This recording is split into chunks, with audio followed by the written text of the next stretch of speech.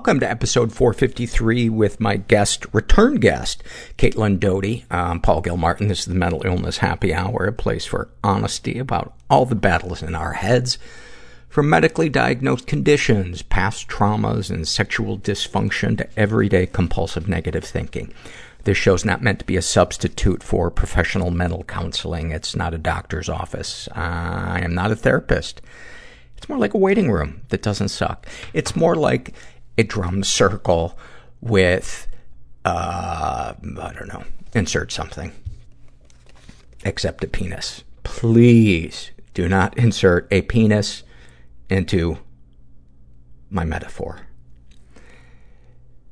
I want to read something from a book that I've been reading. I'm not a member of this 12-step group, but sometimes I just like to read literature from various support groups because it can't hurt. And I'm always looking for new insights on my issues. This is a book, it's a part of the Al-Anon support group. It's called From Survival to Recovery. And again, I am not a member of Al-Anon. I am not a spokesperson for Al-Anon. I don't pretend to know anything about it. I'm barely a human being. How's that? I needed to end it with something really, really self-effacing. This is a list of questions to ask yourself. And I nodded my head to so many of these. Some of these I've worked through in my other support groups, but enough dawdling, Paul. Read the fucking list. Number 1, when difficulties occur, do you need someone to blame, even if it is yourself? 2, do you feel uncomfortable or draw a blank when asked what it is you really want? Very much relate to that one. Or I'm afraid to say what I really want. 3, does a dark cloud of despair, are there light clouds of despair? Does a dark cloud of despair or a creeping depression sometimes seem to appear from nowhere to weigh you down? 4, do you feel guilty or selfish whenever you say no? 5, are you lonely and isolated? Do you feel like an outsider in the midst of a crowd? 6, can you identify only one or two extreme feelings, such as anger or fear? I didn't know there was a third feeling. 7, do you think in all or nothing terms? Is life either wonderful or miserable with little in between?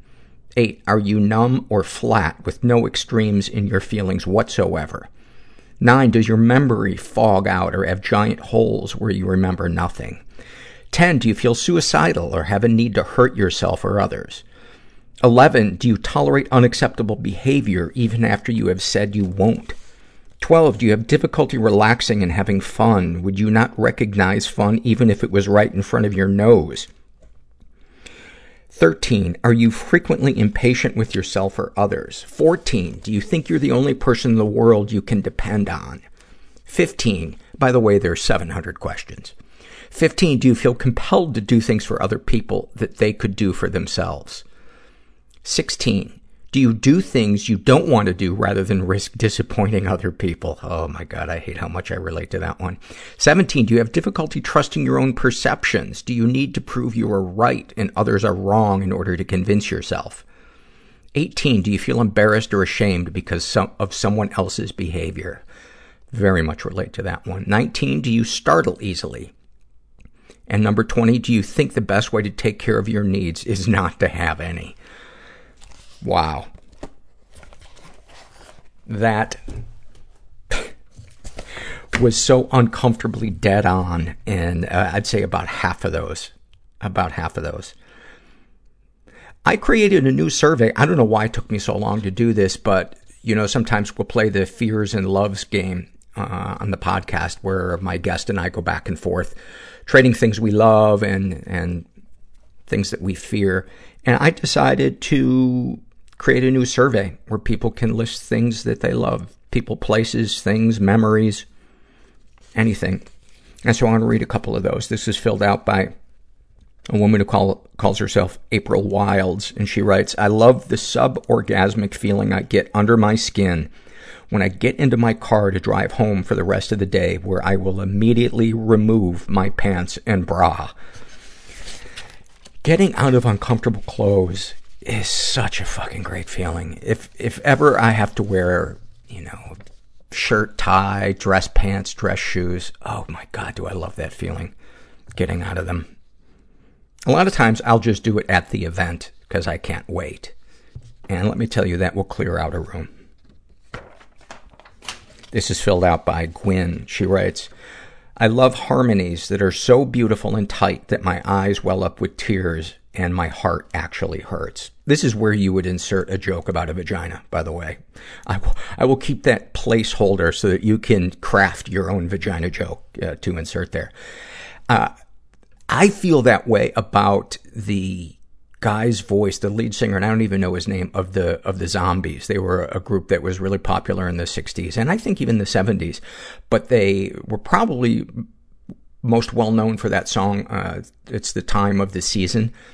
And if you listen to any of their lesser known songs, you can hear more of his voice. In fact, there's one, I'm blanking on the name of it, but it's almost a completely a cappella song. And his voice is so amazing. The timbre to it is velvet is the only word that I can think. And I feel that way. I mean, my eyes don't well up with tears, but I find myself thinking, God, if I were born with that voice, how different my life would be. Everything would have worked out. God damn him for being the one that got that voice. I curse him to hell. I cast him out, down to the deepest, deepest bowels of hell. This is an awfulsome moment filled out by a guy who calls himself Father Time is a Fuckface. Oh, I think we all agree with that.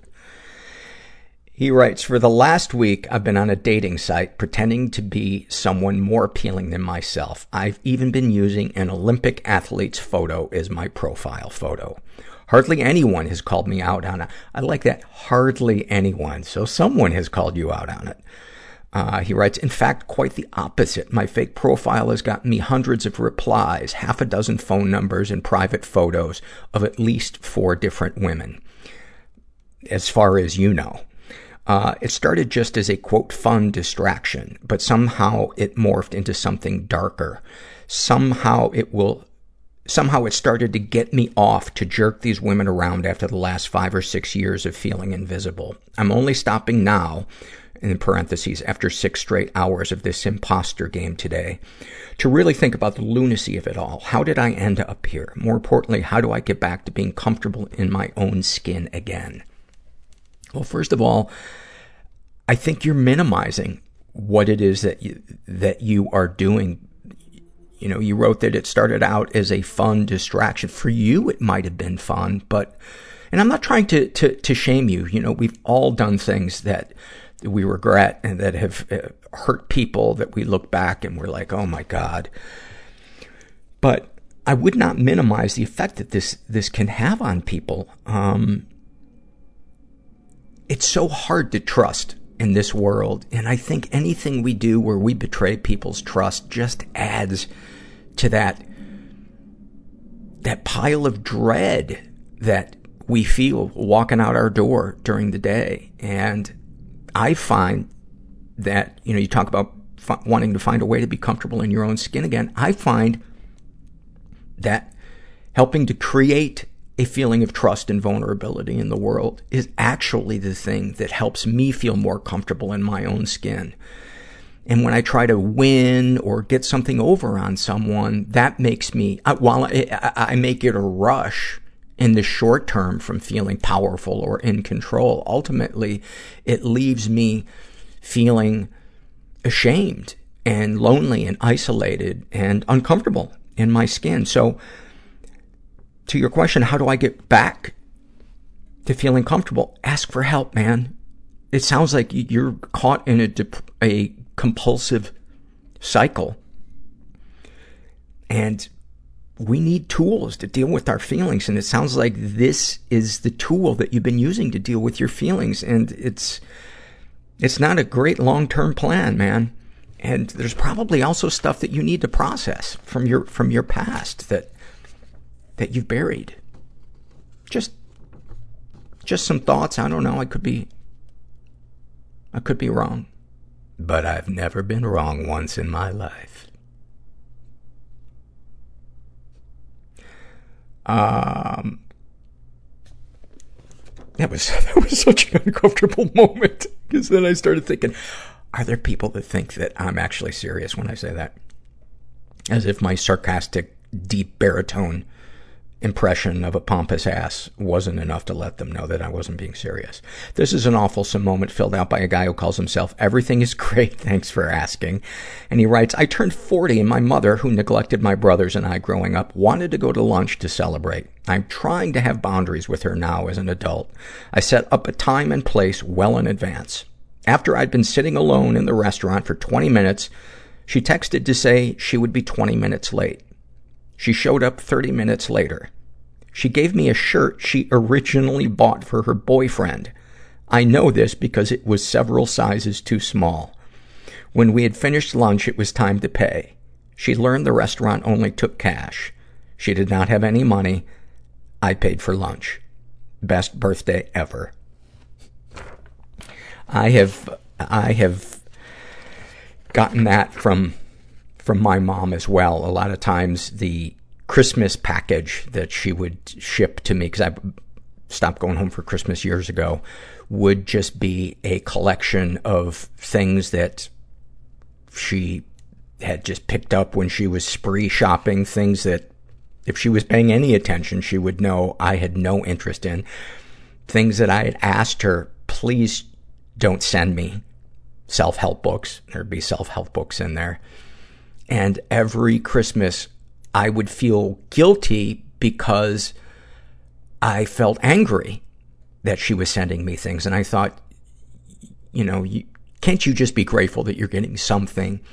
And then when I was in my support group for a while, I started to realize, no, my feelings are valid, that I feel like I'm not being heard, I'm not being seen. And once I started giving weight to that, it really opened up a lot of room for other thoughts and feelings to come up that ultimately got me rolling on my road to recovery and setting boundaries and ultimately cutting contact with her, not because of the presence, but it was a part of a larger pattern of her not listening and respecting my boundaries.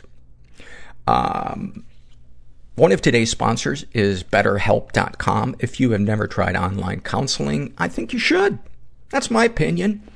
Go to BetterHelp.com/mental and make sure you include the /mental so they know you came from this podcast. And then just fill out a questionnaire. And if they feel that they have a counselor who would be a good fit for you, they'll match you up with one and you can experience a free week of counseling to see if online counseling is right for you.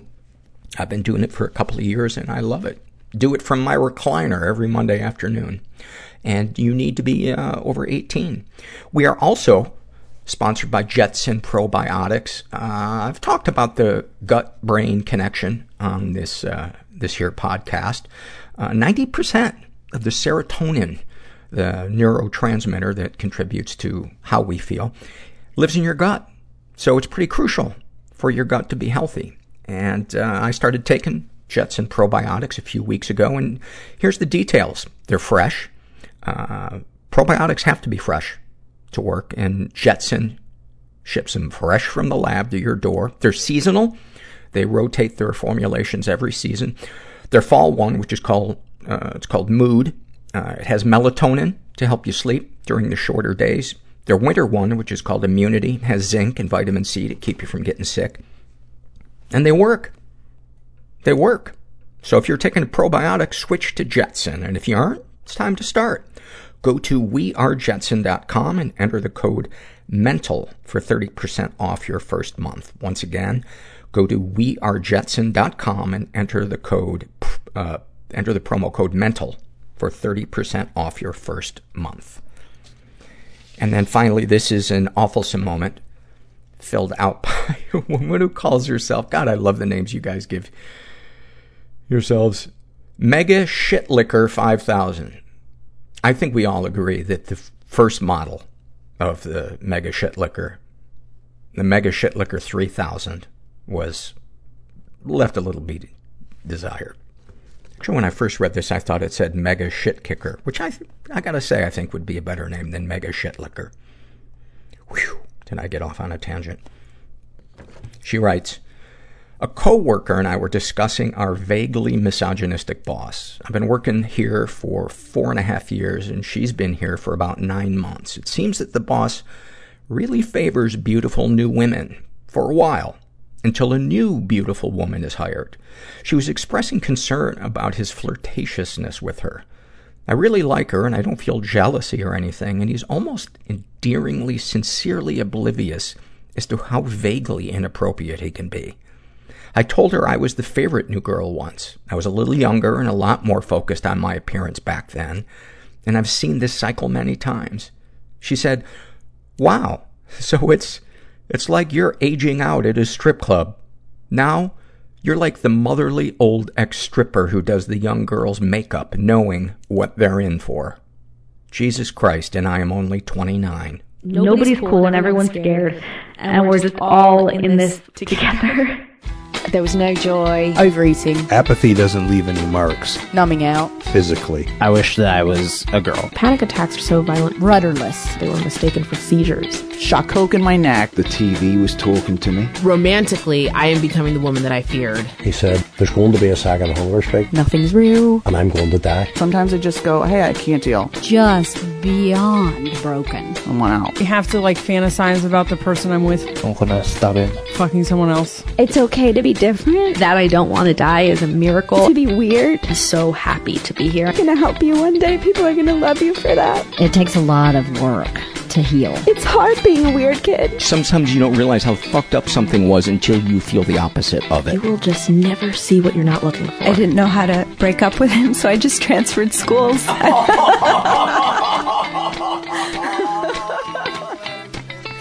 I'm here with Caitlin Doughty, who's a returned guest, and your wheelhouse is death, baby. I'm back, baby, and have more death for you. More deathy than ever. You were wearing the greatest t-shirt I've ever seen the last time we recorded. It said Future Corpse. And in a nutshell, isn't that really summed up your humor and the kind of the subject that you talk about? It's a perpetual awareness that we are all living in these flesh bags that will eventually die and decay. You're a best-selling author. People may know you from reading your stuff on NPR. You're a licensed mortician. What am I missing? I do a web series called Ask a Mortician. I have a nonprofit called the Order of the Good Death, which is about death awareness and educating yourself on how to have less expensive funerals, more environmentally friendly funerals, more family-involved funerals. And I write books. And would it be fair to say that one of your missions is to erase the fear of talking about death and kind of embracing the inevitable? Yes, because you can't, and I don't think it should be a goal to erase the fear of death. That's just not possible. It is a natural part of our existence to have a fear of death. But exactly like you said, what we can do is erase the fear of the conversation around death. And somehow the sense that if we're having an open conversation about death, it's inviting it into our lives and experience. We're calling down the curse of death upon us, as opposed to working out something that people are anxious about and curious about in a safe way. In your last book, you talked about the way death is viewed and handled in different cultures around the world, and a fascinating book. So you do a lot of research in the stuff that you talk about, like the newest book that you have. You answer. Wait, remind me the name of the book again. It's Will My Cat Eat My Eyeballs? And it's questions, a lot of them from children, about what, just questions about death. And one of my favorite little sections in there is the one, what would happen to an astronaut's body if they die? And it's there's so much scientific information. How did you find that out? Did you go to talk to somebody at NASA or what? I actually did have a contact within NASA, and her biggest contribution to me was how unwilling they are to publicly talk about their plans for astronauts that die in space. That question was actually one of the hardest for me because I'm more of a historian, anthropologist style researcher, so I'm really comfortable in that realm. But science is a little harder for me. My brain isn't automatically science research minded. So this is the one that really took a lot of reading old medical papers and old research papers and blogs from space enthusiasts on the internet and these deep dives into places that I don't normally go to get the answer to this very specific question. And I had to double and triple check my work on it because throwing out science facts again is not natural to me, but I think that it works really well in the context of this book. And I wanted to integrate more science into this book as well. And it blends very nicely with the humor because some of it is so ridiculous, but conceivable. Mm-hmm. Conceivable. Increasingly conceivable, right? When we have more, I'm sorry to say, once Elon Musk starts sending rich people into space, that's, they're not going to be young, fit astronauts with extreme training. Yeah. This is a real possibility and what about Mars? What if we take a kind of one-way trip? What happens then? Right. These are all, they're very specific questions that converge on the ridiculous, but they are interesting thought experiences and able to open a conversation around death. That's not as threatening. It's not like, what's going to happen when your mom dies? It's these, why don't bugs eat your bones if they eat all your flesh? It's things that are not immediately relevant to you, perhaps, but that can make the conversation less threatening. Is it that bugs don't floss? Is that why? Well, you think they would use little tiny bones to floss, right? You would think so. That's the perfect thing. Like the cartoon, a little mini toothpick. Yeah. Death has been an obsession for you since you were a little girl. You witnessed, we talked about this the last time you were here, but you witnessed a horrific child fatality at a mall when you were a kid, and that triggered OCD and obsession with death.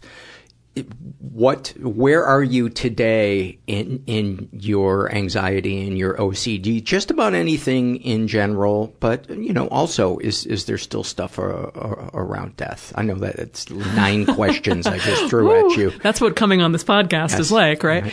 I think one of the reasons that I am so interested in working with kids or speaking directly to kids or speaking, to be honest, speaking to parents of children is that if your child is asking questions about death, is feeling withdrawn and obsessive about death, they probably are. And you're hearing 1/49th of what's roiling around in their brain about death at any given time. And when I was young, after I did see, it was a child that fell from a really tall second-story balcony, and I heard them hit the ground and saw the aftermath. And I was 8 years old, and the reason that it was so terrifying for me, I think, is because I really did not feel safe talking about it. I did not feel safe asking questions. And my parents were fantastic, but I think that they also did not know how to ask, wait a second, or how are you feeling? How is this going? And therapy wasn't on the table for something like this. So it became just, I was trapped in my own mind and my own experience and the constant fear that someone was going to die. And I'm not suggesting that talking about how astronauts die in space would solve all of that as a child, but I think introducing that kind of natural curiosity and humor to a child's experience around death, so their only engagement with death isn't your grandma's going to die, you're going to die someday, all your little friends on the playground, they're going to die. Taking away that kind of pressure and turning it into, hey, you like science, you like history, you like mummies, you like all of these different things. How can we engage the conversation of death in that more fun, open way? And so much of what we do as adults is a way to fix our childhoods, right? Or to engage our childhood. Is there any part of it that isn't an attempt to fix our childhood? Oh man, probably not. For me, no. But I think that what I don't have active OCD anymore. That was a very intense, probably year or 2 year period in my childhood. But the anxiety around death, everyone has it in different levels. I always say I don't completely trust usually men who say, death has never meant anything to me. I've never been afraid of it. Because I found that the people who really have faced down death and have a better relationship with it, it's very hard won.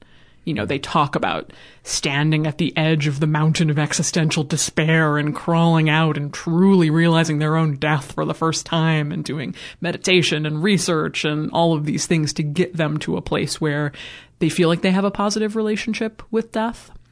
And so for me too, I would never tell anyone that my death acceptance journey was easy, or that I just learned a couple things or started working at a mortuary or started working at a crematory and all of a sudden I was like, I'll die someday, but we all will. Circle of life. Like that's not how it works, right? It's a lot of crying and despair and therapy, especially if you're more sensitive to those types of fears. But we're all on our journey, and right now, I was actually talking about this the other day. I feel like at the moment I'm in a pretty good place with my mortality because there's a list that I discovered several years ago in the Journal of Abnormal Psychology, I believe it was, and it was the 8 reasons that people fear death. And they ranged from you fear death because you're going to leave your children or dependents behind. You fear death because of what's going to happen to your body, cremation or burial. You fear death because of an afterlife that you perceive. You fear that there's nothing, that there's just a void after you die. That it's going to be painful. It's going to be painful. The actual death process itself is going to be painful.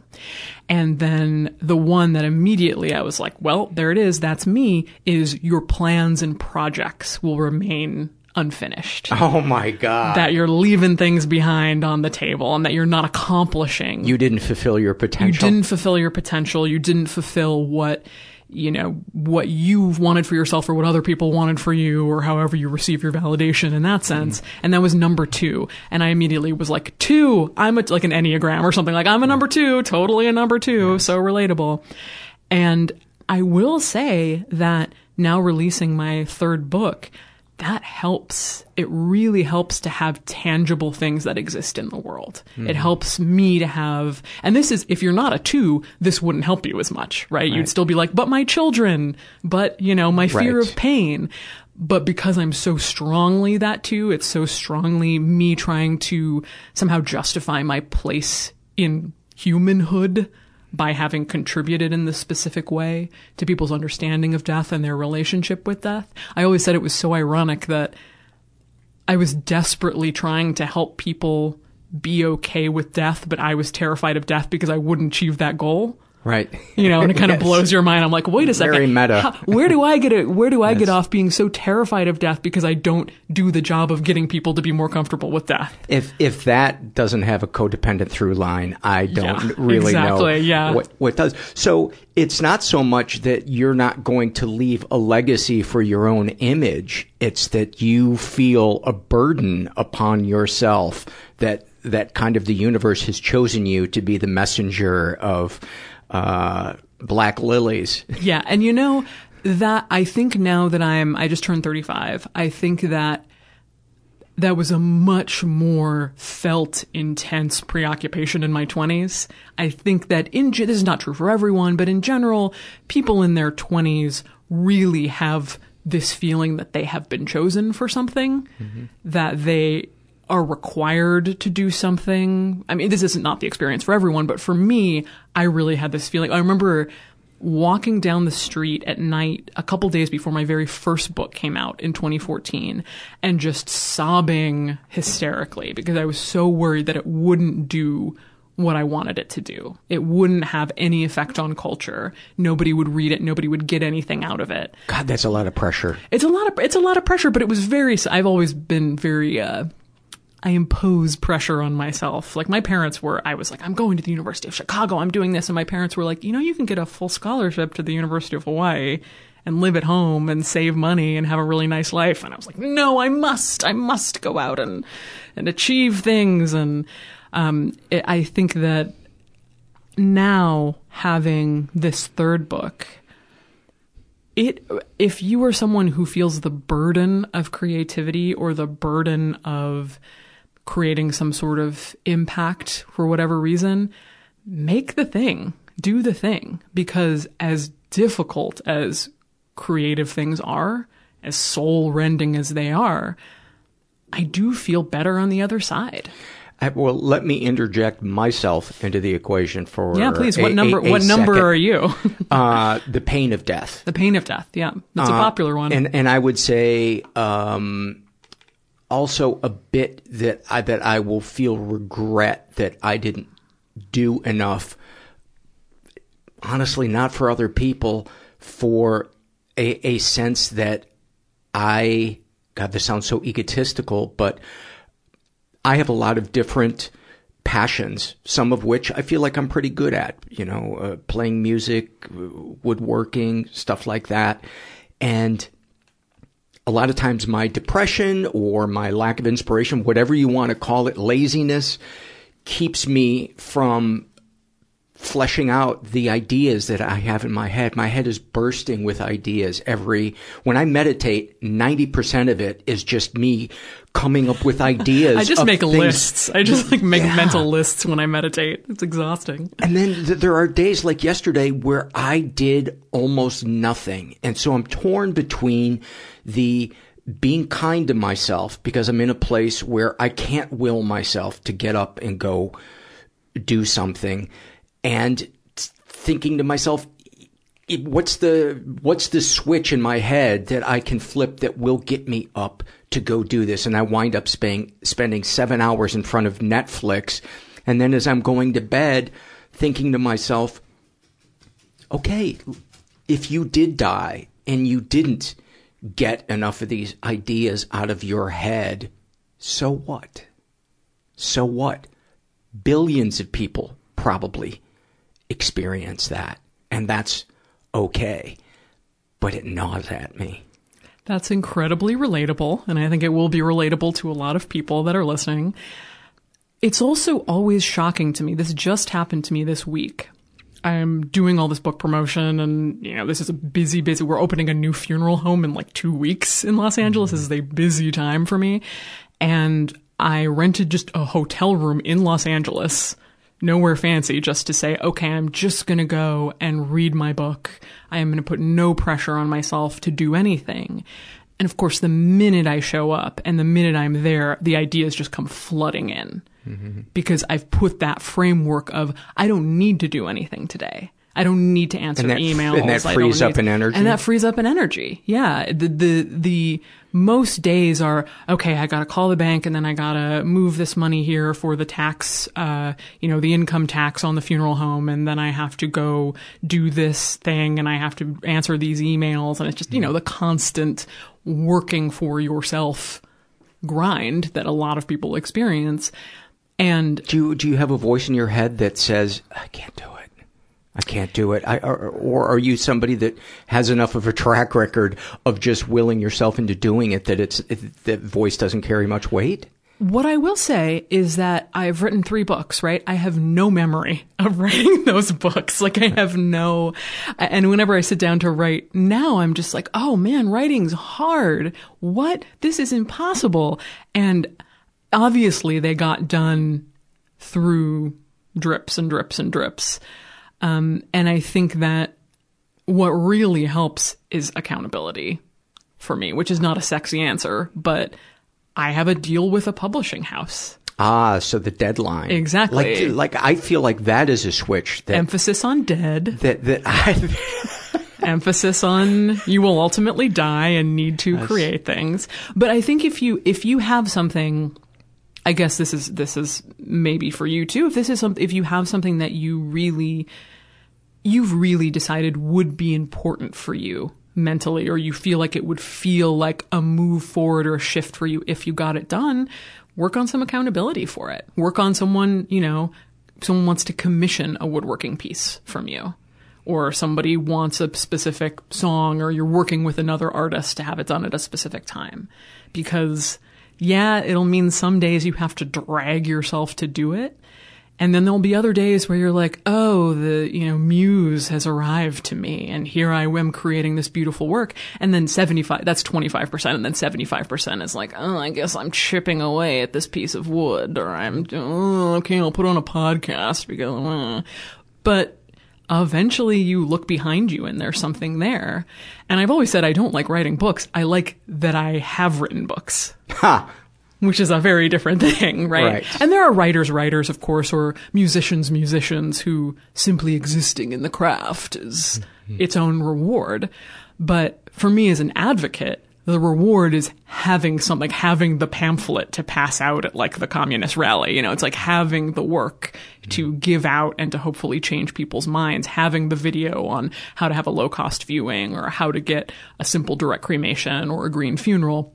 Having those things in existence is what I enjoy.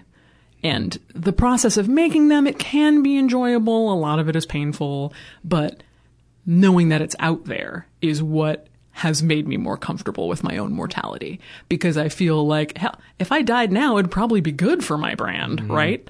That's not in the realm of something I want to happen, but the fact that these things now exist outside of myself that represent my advocacy kind of makes me go, okay, you're 35 now. Like, is this another chapter that you now need to start? I've been trying to find hobbies recently, and people that I talk to are like, what are you talking about? You have a life project. You don't need hobbies. Like, I couldn't disagree more. Really? That's interesting, because that's the opposite. I was expecting people to go, absolutely, you're right, get some hobbies, it's time to distract your brain. And the only hobby I have is I read a lot. I read a ton. I read, 90 books a year. And it is meditative for me because it distracts my brain. It puts my brain away from my own thoughts to just somebody else's thoughts, which replace mine, and that's nice. It pulls me out of my life. But the response that I was surprised that I got from so many people is, no, you're already okay. You have a life project that you're working on. So you don't need hobbies, or for people who don't have that. I couldn't disagree more. Great. Tell me more about that. I think the wellspring, and that sounds so pretentious, of the creativity for our main passion depends on other stimulus to keep it varied, to keep it from becoming autopilot. When I take 6 months away from playing guitar, I feel like it's a new instrument. It's, even though I'm not playing it, I'm absorbing all of these things, and it's kind of filling me up. Same with woodworking.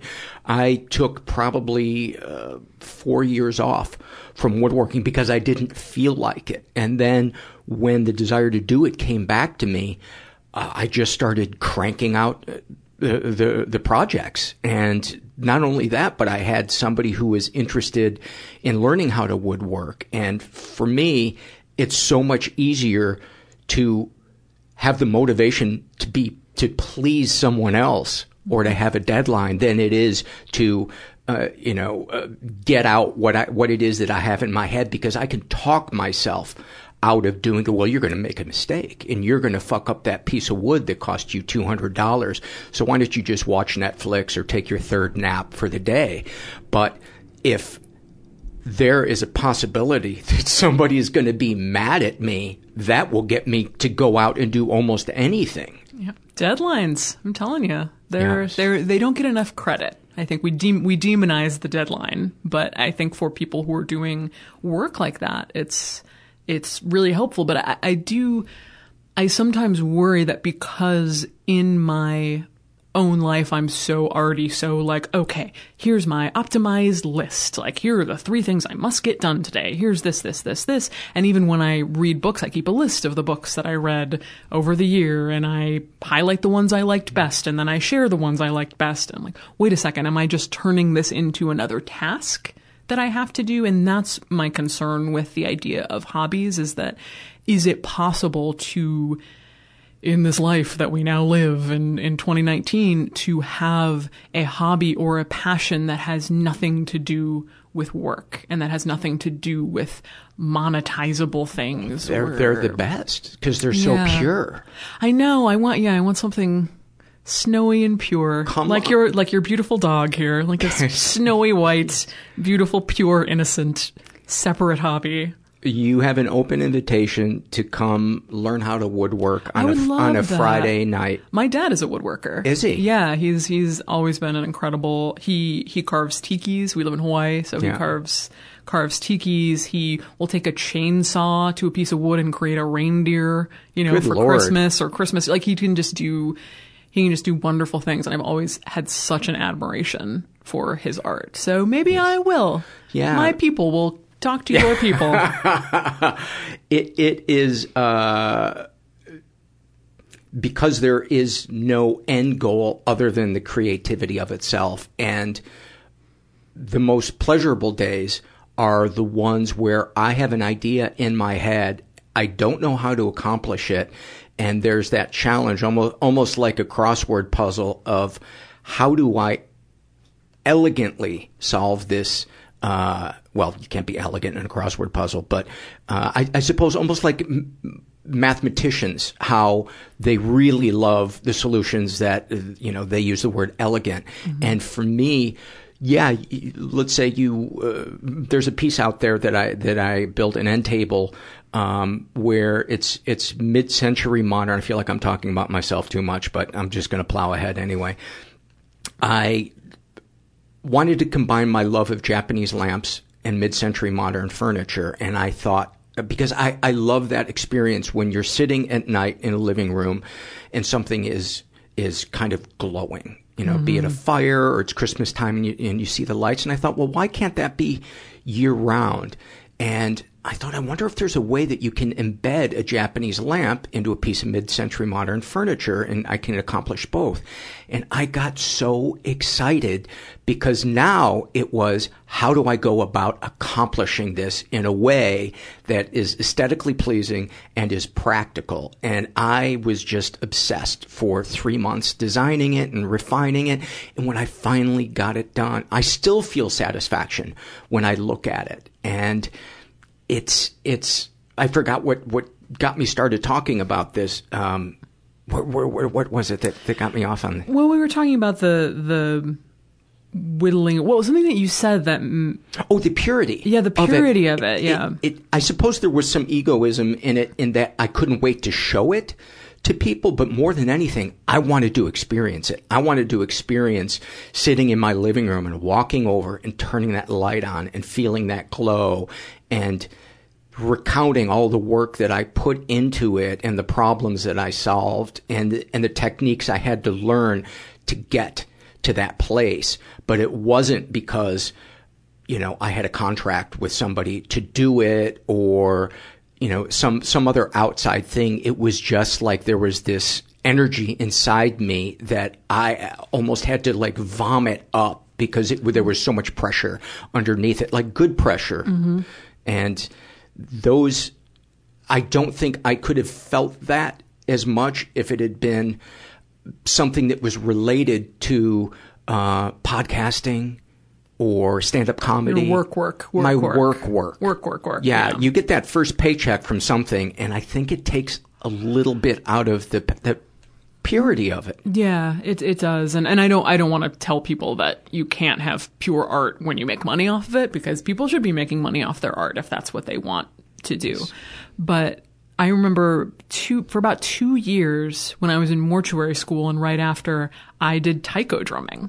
I had the Japanese taiko drumming. It's the giant Japanese drums that you see, the big sort of ruler-sized drumsticks. Oh, yeah, You go boom, boom, boom, boom, mm-hmm. boom, boom, boom, boom, boom, and you spin around and you hit the drums. And somebody comes out in a weird mask. And that's not in taiko, but connected. Okay. That's like no theater, but it was something that I had grown, because in Hawaii we have a lot of Japanese influence, and I had grown up seeing taiko drummers at Obon festivals and various places, and I had always just loved the depth of the drums and the deep, almost war-like feeling of how powerful the drumming was. You can feel it in your chest. You feel it deep inside your body. And so I just looked up, like, is there someone in Los Angeles who is doing this? And there was taiko drumming lessons in Long Beach. So I showed up every week and learned with this group, and we performed at the Ford Amphitheater, and Holy it was shit. just so much fun. And it was this community of people who did it together, and there was children's groups and adults groups, and everybody has potlucks, and you're also doing these giant Japanese drums. Sometimes isn't that the best part of it? The community of it? It was some of the most fun and this is when I had first moved to Los Angeles too, so I didn't really have too much of a friend community. But just getting to like hang out and then perform taiko drumming, it was just such a fun, truly fun, and you're right, pure time. Where like I certainly was There's no angles. Nobody's no working an angle. No, there was no angle. I mean, I didn't even, put it on my social media. I didn't think ever telling anyone I did it. But it was so much fun, and I'd like to find something like that again. So I appreciate the support that I can still have hobbies, even if I also have this big project. Yeah. So where would you say... Oh, actually, let's read something from the book. Sure. The one I think you have dog-eared is What Would Happen If I Died on a Plane. Yeah. So speaking to a lot of people's anxieties, here's what would happen if you died on a plane. Do you want me to read the whole thing? It's that would short. Be great. Okay. What would happen if you died on a plane? The flight attendant would open the plane's emergency exit door and toss your body out, attached to a parachute. Before you head out the door, they'd place a little card in your pocket that lists your name and address and says, "Don't worry, I'm already dead." Oh, I'm being informed by fact checkers that this is not official airline policy. If you die on a plane, it's usually not because the plane has crashed. Plane crashes are very rare. Your chances of being in a plane crash are 1 in 11 million. I tell you this statistic because personally, I am freaked the heck out by plane crashes. But it's not going to happen. You're safe up there. But with 8 million people flying every day, it's almost inevitable that someone will die from heart problems, lung problems, or other ailments related to old age. Dying somewhere over the Atlantic Ocean after a complimentary ginger ale is always a possibility. A few years ago, I was flying from Los Angeles to London. After our chicken tikka masala dinner, the guy next to me keeled over into the aisle, puking up his tikka masala and lying completely motionless. Oh, crap, this is not a drill, I thought. As a mortician, I wasn't good for much beyond being comfortable sitting next to a dead person for the rest of the way to London. Fortunately, there was an actual doctor on board. She got the gentleman back up and running, and he even got to sit in first class for the rest of the flight. I was back in coach with the lingering tikka masala puke smell. I mean, wouldn't be surprised. The flight crew will respond in different ways, depending on whether there's been a medical emergency or a death on the flight. If the person is clinging to life and can still be saved, the flight crew will try to divert the plane and land at the airport nearest to the medical personnel and a hospital. But if the person dies, well, they're dead now, and they're still going to be dead when we land in Bora Bora. What's the rush? If you happen to be sitting next to the person, you will find yourself living through the undeniably surreal experience of having a dead seatmate. "Excuse me," you'll say to the flight attendant. "I'm sorry to bother you, but I didn't sign up to sit next to a corpse for the remaining 5 hours of the flight." Especially if you're trapped in the window seat while the dead guy has the aisle seat. But no worries, the flight crew will whisk the body away immediately and store it out of sight, right? No. They will 100% leave it in the seat next to you. In the more glamorous days of air travel, airlines would always leave several seats open, which would allow for the corpse to at least have its own row. But nowadays, any frequent flyer knows that the airlines pack their flights completely full. If that's the case, the flight attendant might drape one of those scratchy blue airline blankets over the dead person, buckle them in, and call it a day. Surely there must be some secret place on the airplane to store a dead body, you say. Have you ever been on a plane? We're packed like sardines in there. The airplane bathroom is not an option. The person will slump down to the floor, making it impossible to open the door upon landing. And if the flight is longer than 3 hours, rigor mortis might set in, making removal even more challenging. Plus, sticking grandma into the plane lavatory is not particularly respectful. Remaining available options are body in an empty row, if one is available, body in the seat next to you, if 0 other seats are available, or body in the back galley, where the beverage carts come from. Best case scenario, the flight attendants might lay the body in the galley, cover it up, and close the curtain. Once upon a time, like 2004, Singapore Airlines actually installed the secret corpse cupboards we assume all airlines have. Aware that people died while flying, the airline was attempting to take the trauma out of such tragedies. The cupboards, complete with straps so the body didn't go soaring on a bumpy landing, were built into their Airbus A340-500.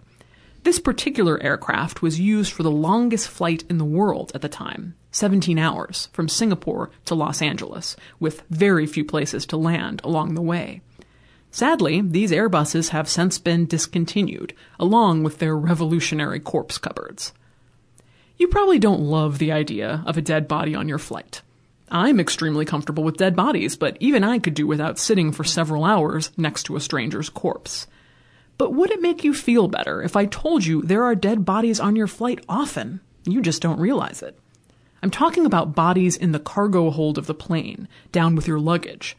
Dead people are zipping from one place to another all the time. Say the dead person lived in California, but wanted to be buried in Michigan. Or the person died on vacation in Mexico, but has to be brought back to New York. We handle bodies like this at my funeral home all the time. We pack them very safely in heavy-duty flying cases, drop them off at the airport, and send them soaring away home. Any flight you take, there might be an extra passenger tucked below. As a final note, according to the flight crew, no one ever really dies on a plane. If a person were to die mid-flight, that would mean a bunch of hassle and paperwork for the crew. The whole flight could even be quarantined upon landing for fear of disease. Then there's the possibility the police would consider the plane a potential crime scene and take it out of commission while they investigate. It's hard enough to make airline connections without an episode of Law & Order happening at seat 32B. Rather than admit death in the sky, the protocol is to ask that medical personnel declare the person dead once on the ground. Most flight attendants aren't doctors and can argue they aren't qualified to declare a passenger legally dead. Sure, the passenger hasn't breathed for 3 hours and they're in rigor mortis, but that doesn't prove anything. So now you know what to expect if someone dies on your plane. Sitting next to a corpse all the way to Tokyo isn't ideal, but I would prefer a corpse to a crying baby. No offense to crying babies, I just spend more time around corpses. So great. So great. Get these mother-effing corpses off my mother-effing plane. I could not, it never occurred to me that they would put somebody in a seat next to somebody else. I mean, if they polled the entire plane and said, listen, we can put a corpse next to one of you or no beverage service, wouldn't the whole plane vote for no beverage service? Well, I have this very bizarre fantasy of that being the one thing that my job qualifies me for, is that specific question. Is like, they ask, is there a doctor on the plane? And, people raise their hands. But if someone was ever like, is there a mortician on the plane? Like, we have a corpse. There's no extra seats. Someone needs to sit next to this dead body. I would be like, I volunteer as tribute. I would raise my hand high. I can do this. The last flight that I was on, a guy, we thought he was going to die. He passed out and they were trying to get him out of his seat, and, he would come to just enough to fight them off from getting, because they wanted to lie him flat, and somebody on board was a doctor, and they were trying to get this guy to raise his legs above his head, and eventually he was fine. I think he was diabetic, and he'd either eaten something that didn't agree with him, or he hadn't eaten enough, or something, I don't remember, but I remember thinking, and it was a transatlantic flight, and I remember thinking, oh my God, please live. Not for you or anybody you love, for me. For please me live. And the children on this flight. Yeah. Well, we made that joke about the guy faking it to get into first class, right. But he was in trouble. He was really he was lying in his own puke. It didn't look like he was breathing. And wow. It was scary. I did not anticipate the eventuality that he would come back around and that it would be that it would be okay and he'd move up to first class. It was scary. It's a different, I work with dead bodies, but I'm not a medic. I don't work with death. I'm not sitting around watching people die all the time. That's not my work. So that's not your jam. It's not what I do now. And I'd like to think that I'm maybe more comfortable with the aftermath than other people, just because I'm so close to mortality. But I greatly admire hospice workers and nurses and people who actually deal with the dying portion. Yeah, to me, the scariest part of death is the struggle to stay alive and watching it be lost. Either feeling it be lost or watching someone lose it. That to me, because there's something about it that feels so undignified and helpless. Or watching things in your body that are chugging along every day, that are working in your body right now, thousands of micro things to keep you alive, and then in somebody else being like, oh, those things just aren't quite working right, so everything is going to stop. Yeah. Ooh. And this is supposed to help people feel more comfortable with mortality. I don't know why I'm breaking this down, but yeah, but it makes you sort of appreciate your own body, right? And how your body works and how it keeps going even in these, how do our bodies work? I mean, I know we know this, science, we know how our bodies work, right. But it just, I don't know. It's profound and special, our bodies. Gracie, come here. Come here. I know you love our new guest, but come here. So, how are you doing emotionally today? What's the recurring battle in your head? I'm not doing enough. Great question. And if you're not comfortable talking about it, that's fine. I'm probably too comfortable. I probably have too many things to say. I think.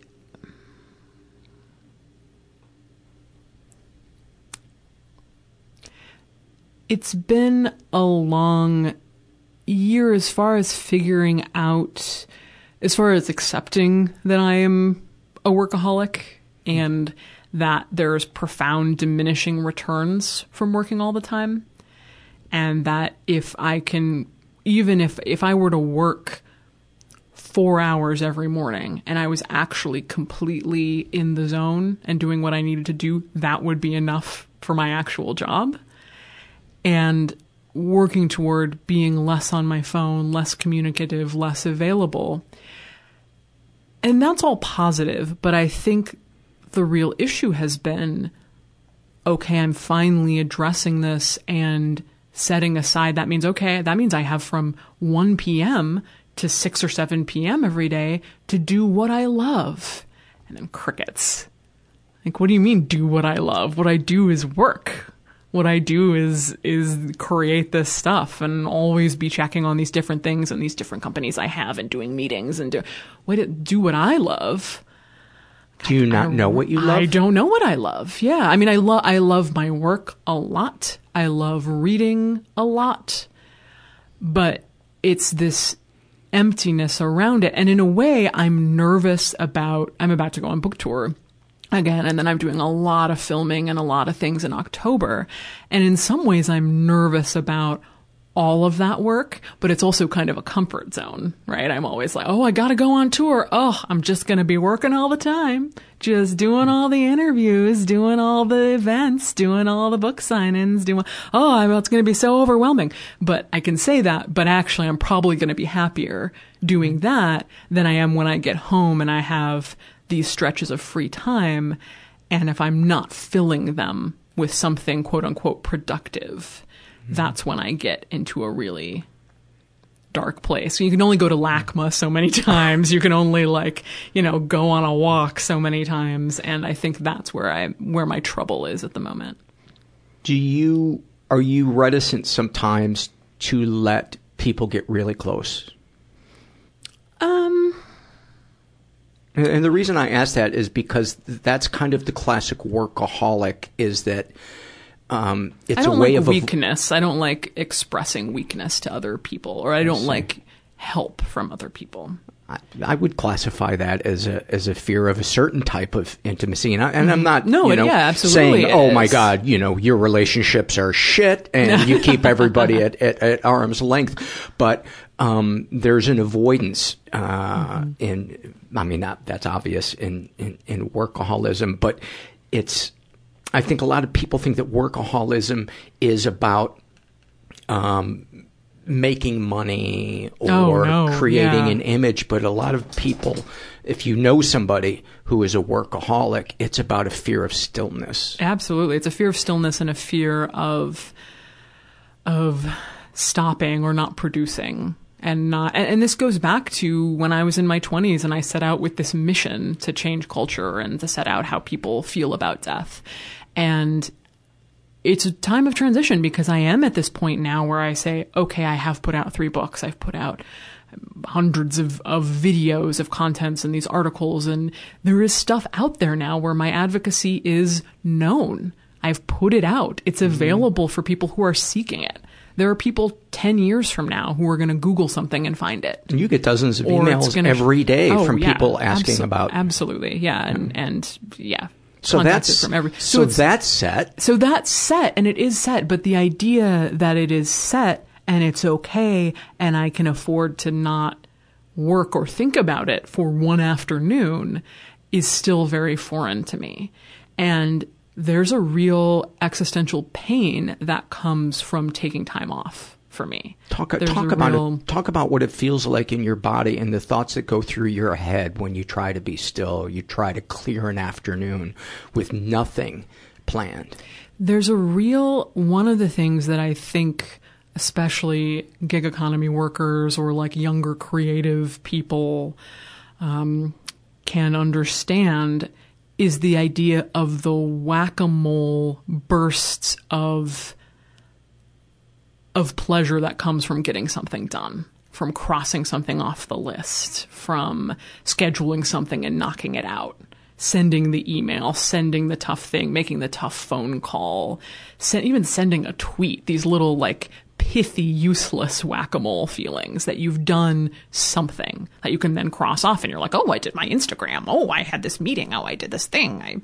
You feel literal pleasure. I feel pleasure. Yeah. So I feel pleasure dopamine. when my dopamine is set off when I accomplish a task or a thing related to work. So it's not necessarily a fear. It's the absence of that. It's the absence of those hits. Exactly. So if I say for example, that on a typical day, I wake up and I set aside my hours and I do bookkeeping for the funeral home. And then I do an interview like this, let's say. And then maybe I do an hour of writing or an hour of putting together a talk. And then I answer 10 emails. And I say, okay, that's a nice chunk of work that I've done today. That really is what I needed to get done today. All right, it is 12:30 p.m. Okay. I am reading this book that I enjoy. I'm going to go to a coffee shop and I am going to read the book. Won't that be lovely? And I show up at the coffee shop and it's 1:30 and it's just, I no longer have anything that's hitting me. I no longer have a feeling that it's just a really, I feel, and I don't want to say depressed because I'm not clinically depressed, but a form of depressed thoughts shows up very quickly without a feeling of something to. Can you describe it in your body? It does become anxiety. It does become an anxious feeling of like the 60 minutes ticking clock. Yeah, sort of. It's a feeling in my chest. It's a feeling of, a little feeling of panic, even though that there's the beauty of it is that there absolutely isn't anything due. Like it's supposed to be the feeling of freedom, right? It's supposed to be the feeling of, I don't have anything to do. I am here and I have nothing to accomplish today. And Caitlin, you've worked so hard to set this up for yourself to have this free time. You've optimized your workload so you can really focus on your free time. And then it's just not a pleasant feeling. It's not it's almost a more pleasant feeling to be sitting there watching YouTube videos part of the day and tweeting part of the day and answering useless emails part of the day and then finishing at 6 p.m. and being like, well, I had to work the whole day.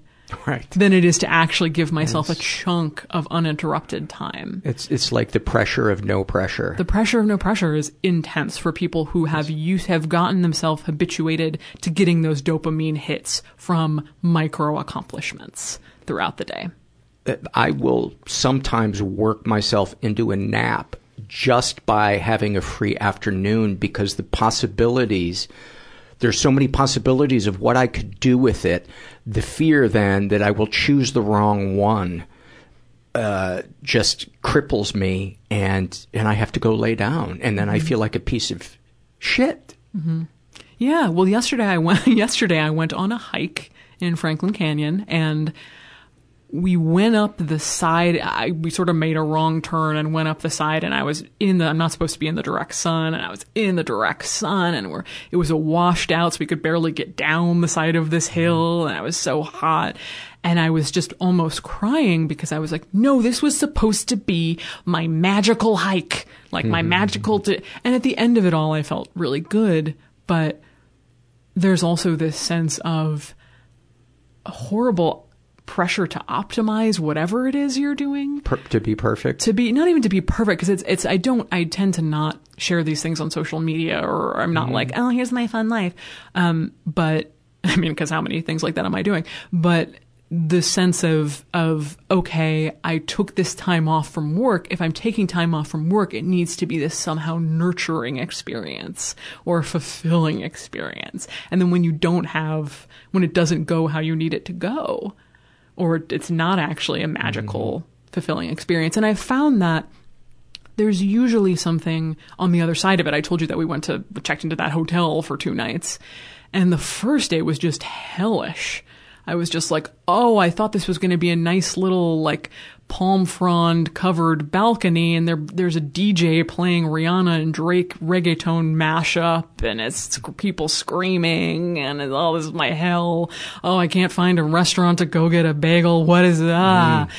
And just like such anger at myself. And then on the second day is when I woke up and it was just like, I'm going to sit on the balcony and get a smoothie and just sit here and read my book. Oh, I love this. And it was like, it took me that much detox, or like dopamine detox, to be able to, and I think most people find that if they turn off their phone for 2 days, that the first day is just hellish, and only after that period of time can they be like, oh wait, I appear to be present, and I appear to not need as much as I thought I did, and not need as much stimulation as I thought I did. But I think that the economy that we're in, and how we work online, has really warped our brains. It really has. It's Stillness dark. is more difficult than ever. It's so dark. And I used to, if you'd asked me 2 or 3 years ago, how do you justify working on YouTube and Twitter and using these platforms, I would say, listen, yeah, I know they're bad, but this is how I share my work. This is how I share my advocacy. I have to use them. And that's still true, but it's harder to justify that as time goes on, because there's so many dark things happening with our information, and the way that it changes our brain structure and chemistry, and the way that it depresses us and causes anxiety, and the way our data is used, the way our and data how we're is used, feeding the oligarchy. Exactly. It's really dark, and it's hard to, and I want to be this voice of helping people address this, but I mean addressing death, but it's hard to use those platforms, and it's hard to see how they've affected my brain as well. And I feel like a pretty good case study for it. Yeah, and I like hearing the struggles you have being alive. Oh, yeah. Combined with the issues of dying, because how can one not affect the other? Mm-hmm. Well, yeah, of course not. And of course they do. And, and what's sort of sad about this is that I feel like I'm doing it better than most people. Like, I feel like I have more of a handle on my work and how I make money and how I ethically make money and how I go about my life than a lot of people that I know. And if this is this hard for me, who has a lot of advantages to how I've set up my life, like, Lord, how must this be for other people? Yeah.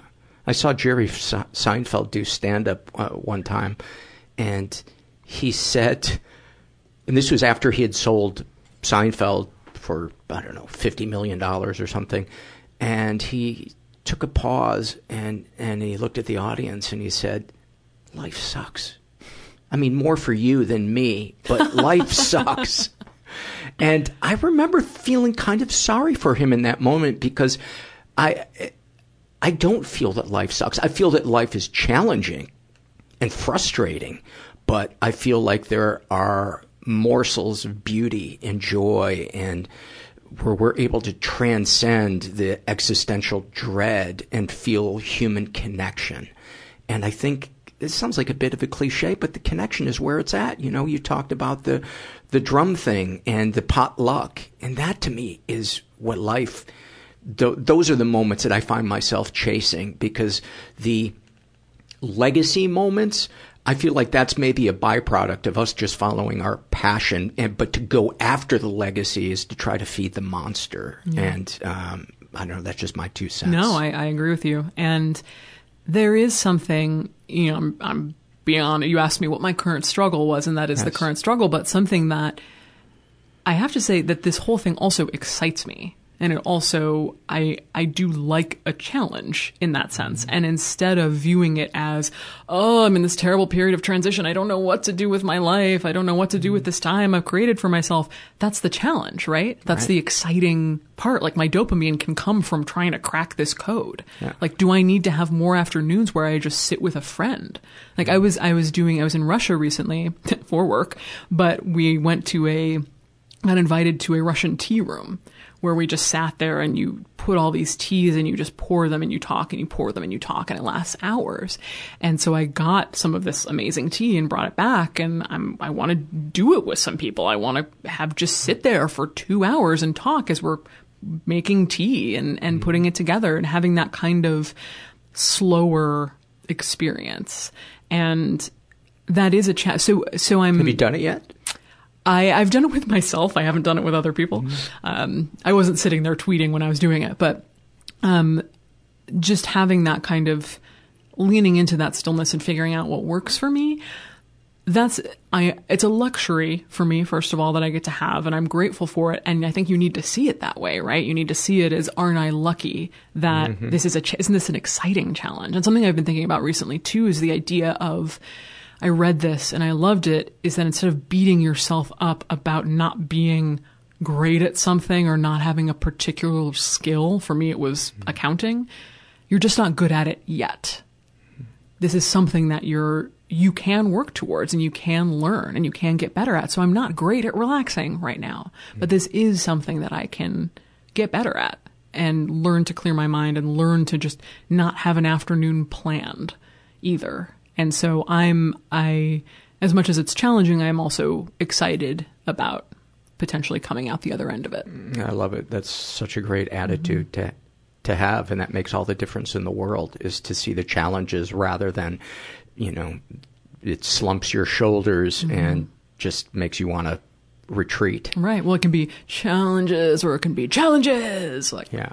Pew, pew, pew, and it's something that you want a monster that you want to slay. And I think, it's easier to look at life that way. Makes it a little more bearable. I just wish it was easier to get into that headspace, because I don't know how to get into that. I get stuck in the dread of catastrophizing of there's going to be traffic. Somebody's going to bore me. That's the title of your memoir, ... There's going to be traffic. Yeah. That's so perfect. Yeah.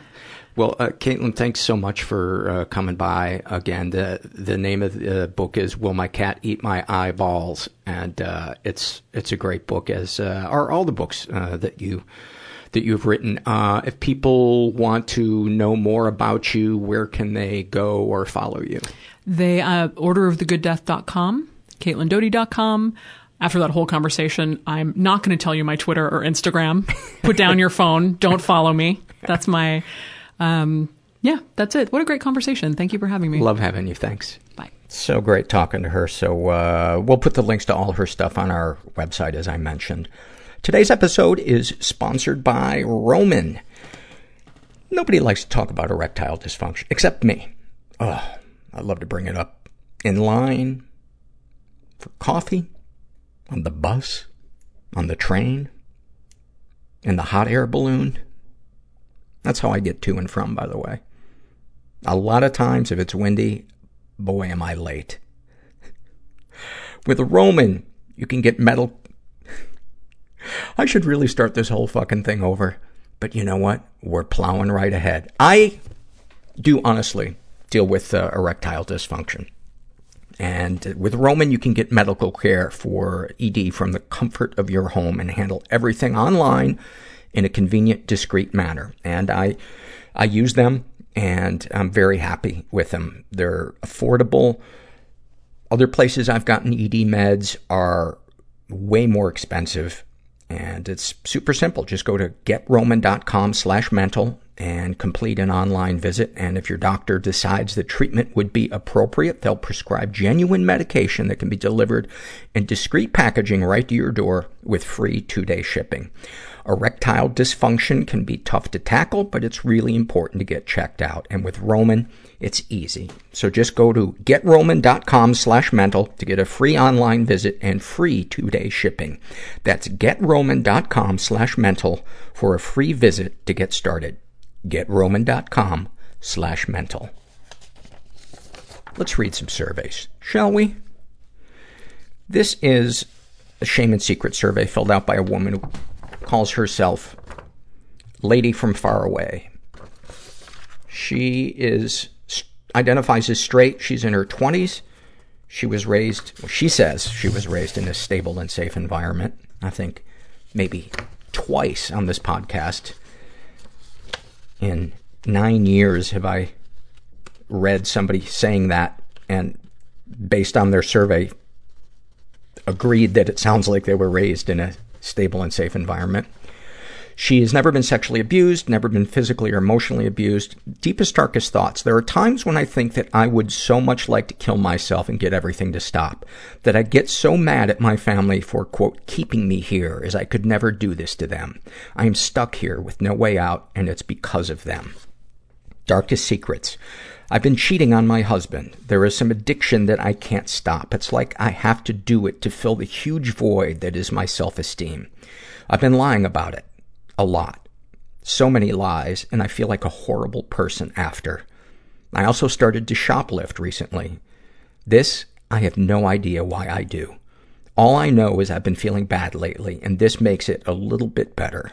I feel like some sort of it feels like some sort of revenge against the world.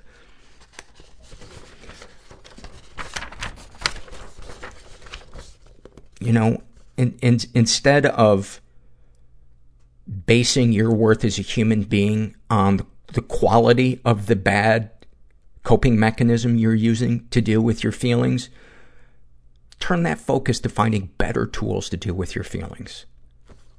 Because I think when we shame ourselves for the bad coping mechanisms that we reach out to, then it gets us in this cycle of wanting the quickest, easiest thing we can do to not feel what we're feeling. And those are often the really bad coping mechanisms. Like you're describing, or, you know, getting fucked up on drugs and alcohol. Not that those are bad, but using them to cope with life is not an ideal choice. Sexual fantasy is most powerful to you. Being completely free. Multiple partners. People walking in by accident, but then staying and watching. I feel weird sharing that because it sounds pretty tame, but yet I find myself compulsively fantasizing about people I know. Fantasizing about people I know. Everything night before I sleep. I think she meant every night before I sleep. I curse you. Not spell checker. What's the other thing called? Autocorrect. You know, underneath this, I think, is a desire to feel seen. A desire to be your authentic self. And it sounds like it feels unsafe in your life to share your feelings and to connect to people and talk about what you're really feeling and what you're really thinking. Anything you'd like to say to someone you haven't been able to? I would like to tell my husband about all the cheating and lies, but I can never, ever do it because it will ruin him and he will leave me. What, if anything, do you wish for? I wish I loved myself enough so that I wouldn't need all these behaviors. I think for me, everything comes down to this. I wish I could love myself. Well, in the absence of being able to love ourselves, let safe people get to know you and let them love you first. And eventually you'll realize enough of them love you, the authentic you, that they can't all be wrong. That's how it worked for me. Have you shared these things with others? This year I started therapy and shared this for the first time. That's awesome. It's hard. It's heartbreaking, but I think I'm getting the help I need. And I think a support group would be good too, because therapy is awesome and I'm a huge believer in it. And I think adding a support group is great because I think there's also something that is really great that happens when we are in a group with people who share our same experience and who are walking that same path. How do you feel after writing these things down? I thought I would feel better, but I'm feeling a lot of self-judgment. All I hear is, get over yourself, stop with the excuses. You can stop all this, and yet you don't. You're weak and pathetic. Is there anything you'd like to share with someone who shares your thoughts or experiences? Oh my God, don't be so hard on yourself would be the first thing I'd say. Have a little self-compassion. We only ever came, quote, down here, unquote, to play. Thank you for sharing that. This is a happy moment filled out by a guy who calls himself Matt. He writes, sometimes I bike into work and drive past a local lake in the morning. There is this moment where the light hits the lake just right and you can see the lake shimmering through the trees. One day, when I first noticed this during my ride, I thought, well, maybe just for that, I'm glad that I'm still around. I love that. I love that. Thanks, Matt. This is a shame and secret survey filled out by a guy who calls himself Fella McGinty. And there's a little bit of stuff in here that's kind of graphic. And he only filled out part of the survey, but I think it's pretty interesting. He identifies as pansexual. He's in his 20s. He was raised in a totally chaotic environment. Ever been the victim of sexual abuse? Some stuff happened, but I don't know if it counts. A female cousin who was a couple of years older than me made me go down on her when I was about 5 or 6. I eventually told someone in my first grade class when they were talking about their understanding of sex. I thought it was a good brag, but was met with uncomfortable stares that taught me that what I was doing was something weird or gross or wrong. And that was the last anyone would hear of it. My parents always told me if someone touched me like that, they'd kill them. But I knew immediately that they were bullshitting because they wanted me to feel safe. He writes, I knew immediately that they were bolstering. Boy, do I hate, auto spell or whatever the fuck you call it. Navigating these surveys that people have used that for is, frustrating to say the least. If you guys wouldn't mind when you fill the surveys out, just go back over it and check it. Actually, I could apply that to myself. Ugh, I hate it when I'm wrong. I knew immediately they were bullshitting because they wanted me to feel safe, which then made me suspect how much they really resented my birth. See, they were always honest about their life before me, the drugs, the parties, how they weren't ready for a kid, but they, quote, loved me and wouldn't trade me for anything. I wonder if a parent has ever said, I wouldn't trade you for most things.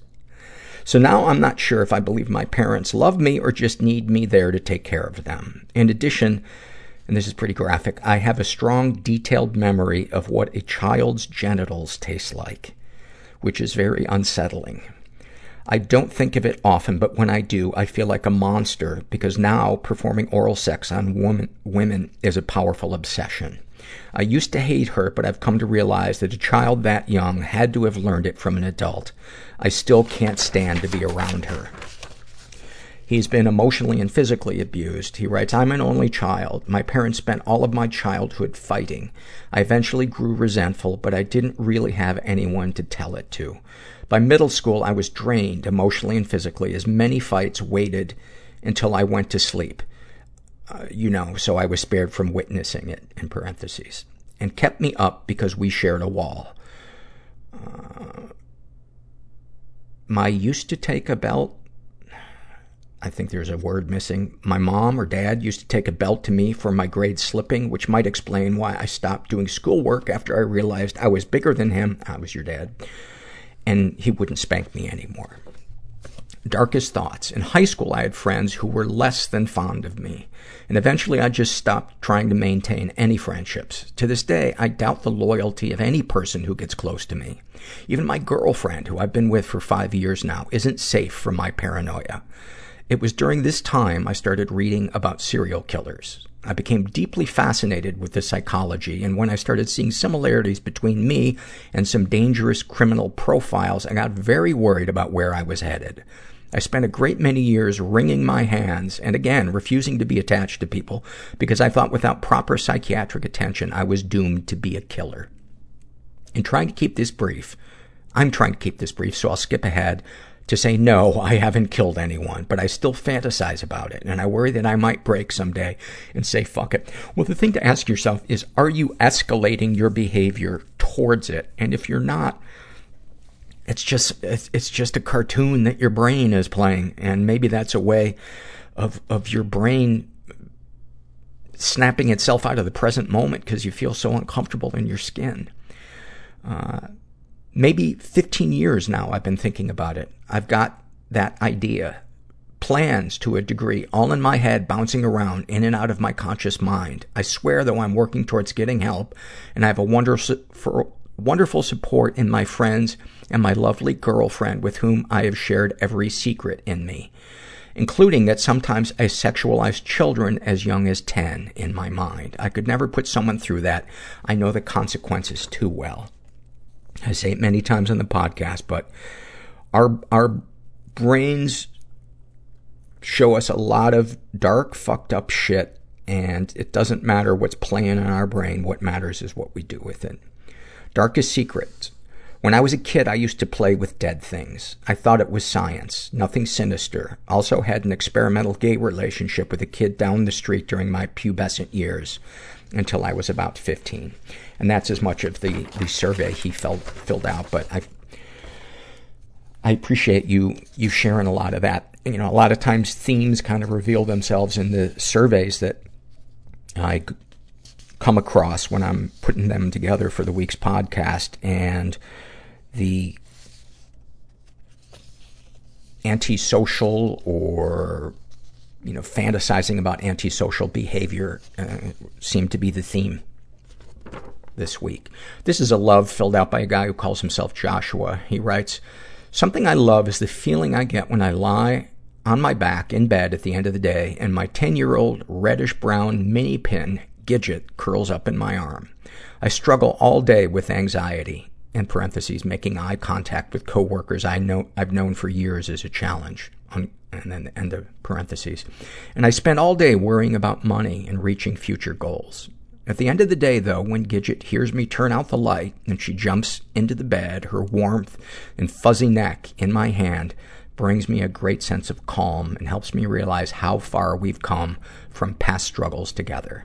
She keeps me grounded and somewhat sane. I love that one. It really reminds me of the feeling I get when Gracie jumps up into the bed, whether I'm taking a nap or I'm going to bed at the end of the night. My favorite thing is when I lie on my back and she puts her head in the crook of my arm and I can feel her breathing on my neck.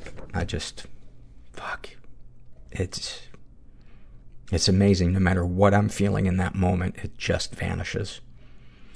This is an awfulsome moment filled out by a trans woman who calls herself the KKK took my pizza away, assholes. She writes, I had just gotten my hair cut walking to a shopping complex, and this guy seemed lost, upset. He stopped me and said he needed to catch a train 2 towns over, and he needed $5 to get to his brother. I said, sure, I had the money. Why not?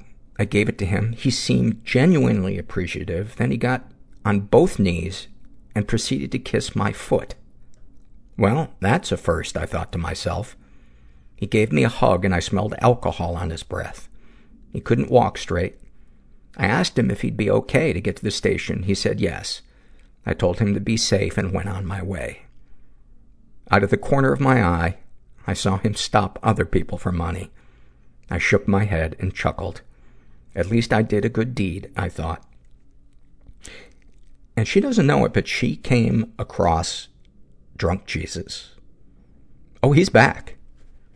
And he is self-medicating. He took one look at the state of the world and, he said, I need to do some drinking. Because you don't understand the pressure that's on Jesus. He's got to come down and make heaven on earth out of what it is now so that he can please his Father. So you imagine like what it's like when you had your parents over to your first apartment. Gracie, why do you got to kill my flow? So essentially, Drunk Jesus is just tidying up. And to those of you who are deeply, deeply religious, thank you for listening. And I bid you adieu, because I would imagine what I said was probably very offensive to you. And there you have it. This is a shame and secret survey filled out by a woman who calls herself "This is what it feels like to be alive." She identifies as bisexual. She's in her 20s, was raised in a pretty dysfunctional environment. She's never been sexually abused. Well, she says that she's never, but I would disagree with that based on what I will read in a moment. She's not sure if she has been physically or emotionally abused. I would say she definitely was. She had a violent mom who would beat her and then would cry afterwards and apologize. And just because someone apologizes afterwards doesn't mean that the feelings that you are left with aren't worth processing, giving weight to, and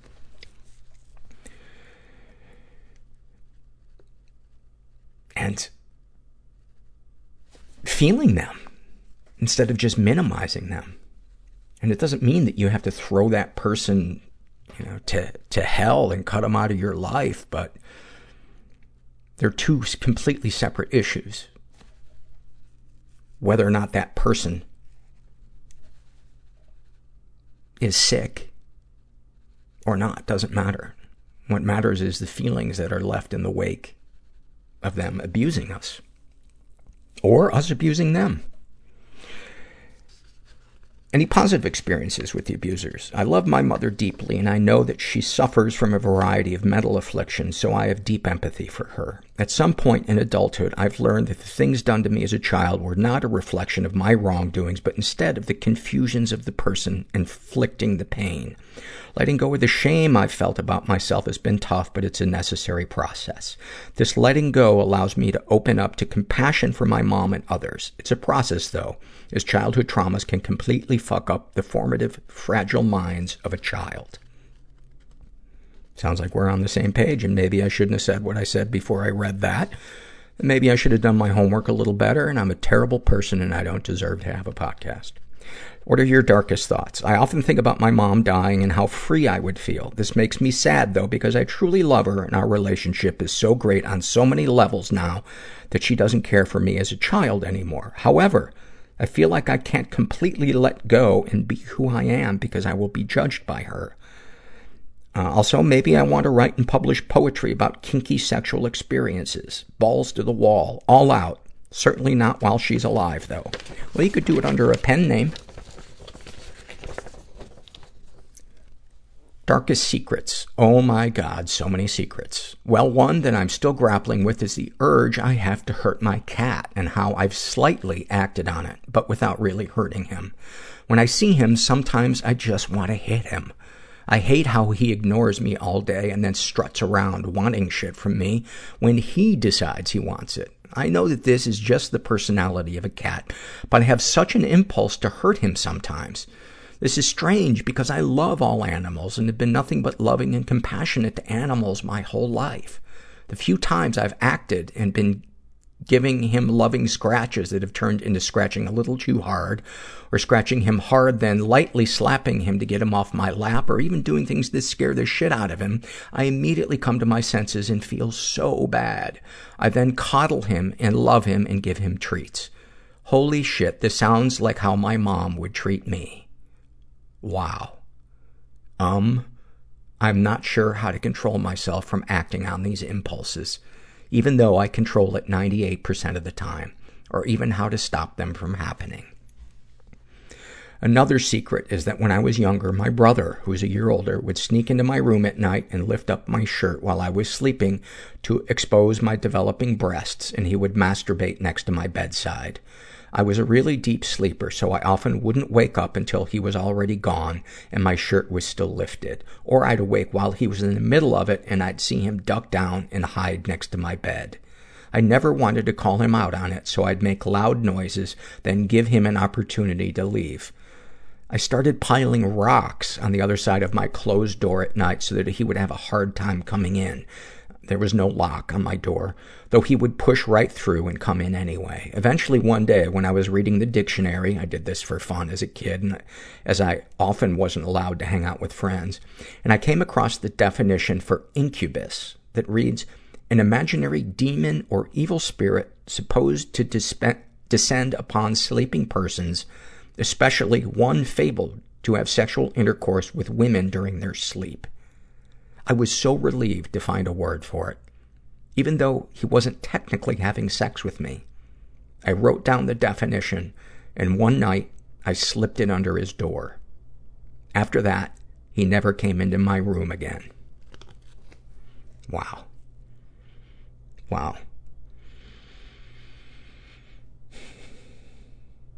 And that is sexual abuse, what you experienced. And earlier in the survey, you said that you'd never experienced sexual abuse. That is absolutely sexual abuse. Sexual fantasies most powerful to you. Other than the common rape and BDSM fantasies, I often masturbate thinking about my boyfriend having sex with his ex-girlfriend. I usually imagine that I am him and I am fucking the girl. What, if anything, would you like to say to someone you haven't been able to? Mom, even though you never called me fat or made me feel like I needed to diet, growing up around you and watching and listening as you would shame your own body and call yourself fat really fucked with my head. It gave me a 15-year battle with bulimia that has only recently ended. I haven't been able to say this to her because I don't want her to feel bad. I know that she never intended for me to apply the way she treated herself to the way I would inevitably treat myself. She is so sensitive and has so much going on in her head that I don't want to give her anything but love and be an example of self-love and compassion for her to learn from. You know, that to me sounds like classic, the child parenting the parent. And I know, obviously you're an adult now and things can change, but I think it's important to really take a hard look at who should be the parent and who should be the child and what are our needs. And not that we can't be there for a parent, but man, it's a slippery slope when they start parentifying us. What, if anything, do you wish for? I wish that my boyfriend, who seems to be void of any mental issues, would be more empathetic and understanding towards my struggles instead of telling me to build a fucking bridge and get over it. Wow, that is fucked up. That is fucked up. He is otherwise very kind and sensitive. That's like saying Mrs. Lincoln had a lot of great experiences at the theater. Other than the one time. He's otherwise very kind and sensitive, but has no patience for me when I am anything other than happy and balanced. That is some straight up conditional love coming from him. This causes me to keep a lot from him and to try to let it out through other expressions like my writing and running. Man, you deserve better. Anybody deserves better than that. And I'm not, discounting his worth as a human being, but that dude has a lot of fucking work to do. And the way he is right now, I don't see any possibility for intimacy. You know, for intimacy, man, we need to feel safe with that person. Have you shared these things with others? No. I'm a very secretive person, mainly because I don't really feel like I have anyone to whom I can relate or who would understand non-judgmentally. I know that if I met you, Paul, or anyone else who listens to your podcast, I would immediately open up. I suppose I just need a safe space. Well, of course, you know what I'm going to say. Support group, support group, support group. How do you feel after writing these things down? Gracie, I guess she wants some attention today. Lay down. How do you feel after writing these things down? I feel like crying, and now I'm actually crying. It feels so amazing to be able to, quote, say these things, and I so badly want a hug. Thank you so much for your show and for offering a safe space for people who otherwise might feel like misfits. Well, I am sending you a hug back. Anything you'd like to share with someone who shares your thoughts or experiences? The practice of letting go is so necessary. Attachment brings about suffering and perpetuates problems, even if there's no answer to your questions or no remedy for your ailments. Ailments? Those are ailments for men. Sometimes the best thing to do is to breathe deeply and, with your exhale, let it all go. The brain wants to resolve issues so that it's more efficient in the future, but when past traumas are involved, sometimes there's nothing to be resolved except for resolving your own emotions by simply letting go. There is a tool that's free, doesn't need a prescription, and is widely available to everybody. Thank you so much. Thank you very much, and thank you for the kind words. That means a lot to me. This is an awfulsome moment filled out by a woman who calls herself If So Girl. And she writes, I left my partner of 9 years 8 months ago. 2 years prior, he had slipped into depression and had been slowly becoming less and less involved in our relationship. One night, he came home pissed off when we had the biggest fight we'd ever had. He separated me from my kids, 10 and 14, and at one point grabbed me around the throat and shoved me against a wall. I walked away in the middle of the night with my 2 kids in tow. Just the other day, Facebook was kind enough to show me he already has a new girlfriend. Thanks, mutual Facebook friend, for posting those pics. On one hand, it's really hurtful to see pics posted from 2 months ago, him already in a relationship, an ex-girlfriend of his actually. Is that all 9 years meant to him? On the other hand, he looks like he's aged about 20 years and had out on at least 40, I guess, again, dictator. Added on at least 40 pounds, which is kind of sweet because I still look the same as when we met 10 years ago. Strangely enough, this news hasn't brought me down. It's just proven to me that he's not worked on any of his issues or faced how he behaved that night. I made the right choice, and I'm living a much better life without him or anyone else to complicate mine and my kids' lives. Man, I fucking love it when somebody doesn't take somebody else's shit anymore and they just walk away. That is, it seems like such a simple thing, and it can be so hard. And Facebook, the complicated emotions you have wrought, Facebook. They should have a status, they have single, married, in a relationship, and then they should have one that says obsessing, or lost in deep, deep fantasy and crushing self-doubt. How many people would check that one? Lost in deep, deep fantasy and crushing self-doubt.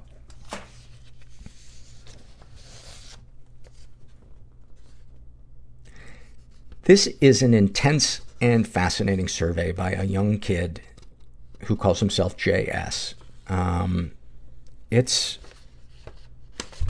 going to read it.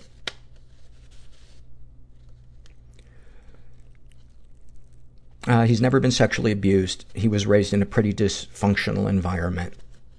but he has been physically and emotionally abused. He writes, I'm 16 and recently moved out of my house because my parents are too much for me to handle. Ever since I can remember, my parents, especially my mom, have always gone to corporal punishment for anything I've done. I've had black eyes, bruised legs, and a broken arm. In 6th grade, I told my principal about my bruises that my mom gave me in a fit of rage, and I ended up getting in trouble, which if you ask me is total fucking bullshit. I think if you ask anybody, it's total fucking bullshit. That is, oh my God, the betrayal, not only by your mom, but the authorities. That's, oh. The strange thing is the abuse was almost like a switch. Sometimes they were nice, other times they would turn into total monsters. I came out to my parents after my second stay in the psych ward last year, and that was the last straw for both of us. My parents would constantly call me a faggot, a dyke, which is kind of strange because I'm not lesbian, and other slurs. I was recently hired as a sales manager for a clothing company. I decided to move out and get my own apartment. My parents said I ran away, but after telling the police about the abuse and showing pictures of my injuries, my mother was arrested. I now live in my 2-bedroom apartment, and I couldn't be more happy.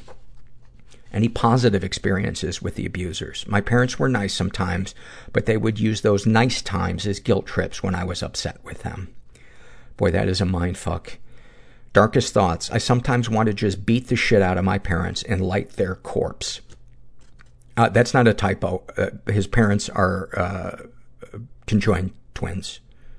And they had to take a lot of yoga to fuck. And give birth to him. So, yeah. But if they were lit on fire, one of them could call for help, and the other one could try to put the fire out. Continuing. I don't know why. It's just sometimes I get the urge to just fuck them up like they did to me. Well, how could you not feel that way? The shit that was done to you is horrifying. And then this is dark. This is dark. Darkest secrets. The reason I was in a psychiatric facility was because I killed 2 dogs. I don't know why. I just felt like doing it. I wrote about it in a journal, and one night my dad found it, and he took me to a local hospital. After my stay, which wasn't bad, I was diagnosed with antisocial personality disorder. In parentheses, yeah, the psychopath disorder. And diagnosed with psychosis. After inpatient, I went to an IOP program, which also wasn't bad. Every time they asked if I regretted killing the dogs, I said yes, but secretly I didn't, and I still don't. I do what I want, and if people have a problem with that, they can fuck themselves. They can go fuck themselves. Oh, and, I don't know if I mentioned. Anyway, continuing. Sexual fantasies. There's a guy that comes around my apartment complex to clean the rooms. He's 22 and lives alone. I sometimes fantasize about him coming into my apartment while I'm changing, and in a fit of rage and confusion, I knock him out. Then I proceed to have sex with his unconscious body. He then wakes up, and I explain what happened to him.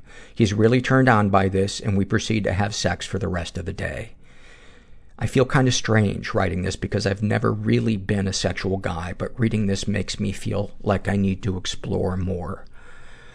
Well, please don't explore non-consensual sex with somebody.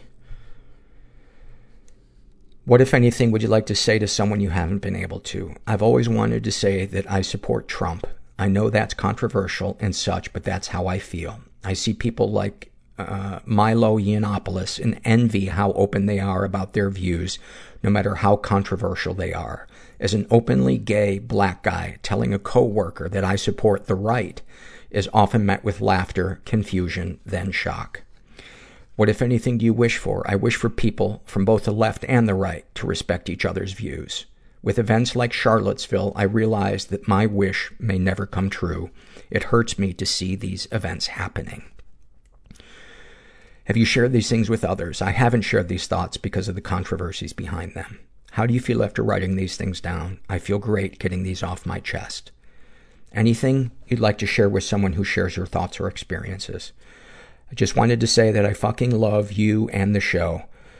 Thank you for sharing that, and thank you for your kind words. And your survey really left an impression on me, and it is an intense survey, and I appreciate you taking time to share that.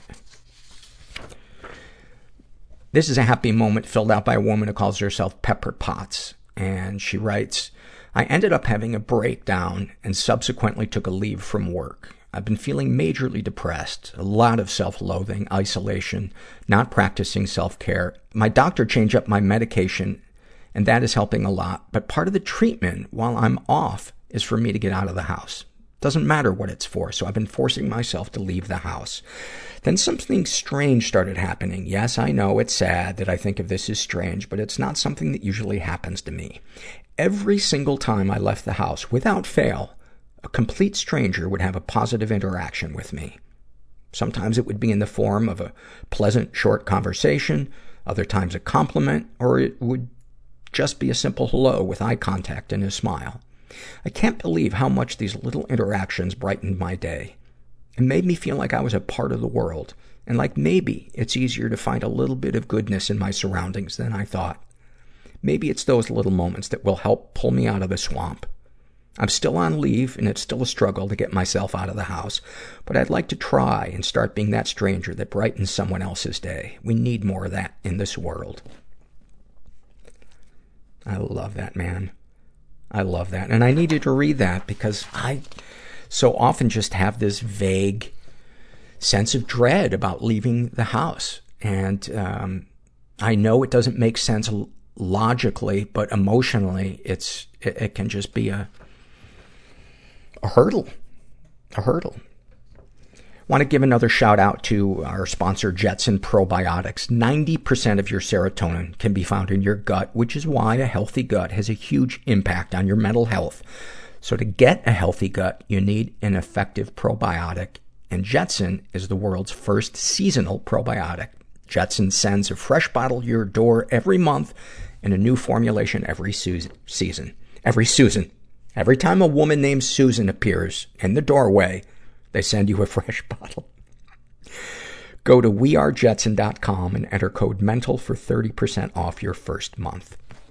I had too many cappuccinos. I'm going to blame my stumbling and bumbling on that. Well, I hope you enjoyed today's episode. And if you're out there and you're struggling, just never forget that you are not alone. And if you need a nap, take a nap. Nobody has ever shamed themselves into being the person they wanted to be. And thanks for listening. Everybody I know is bizarrely beautifully everybody fucked up in some weird way. Bizarrely beautifully fucked up in some weird way. Bizarrely beautifully fucked up in some weird way.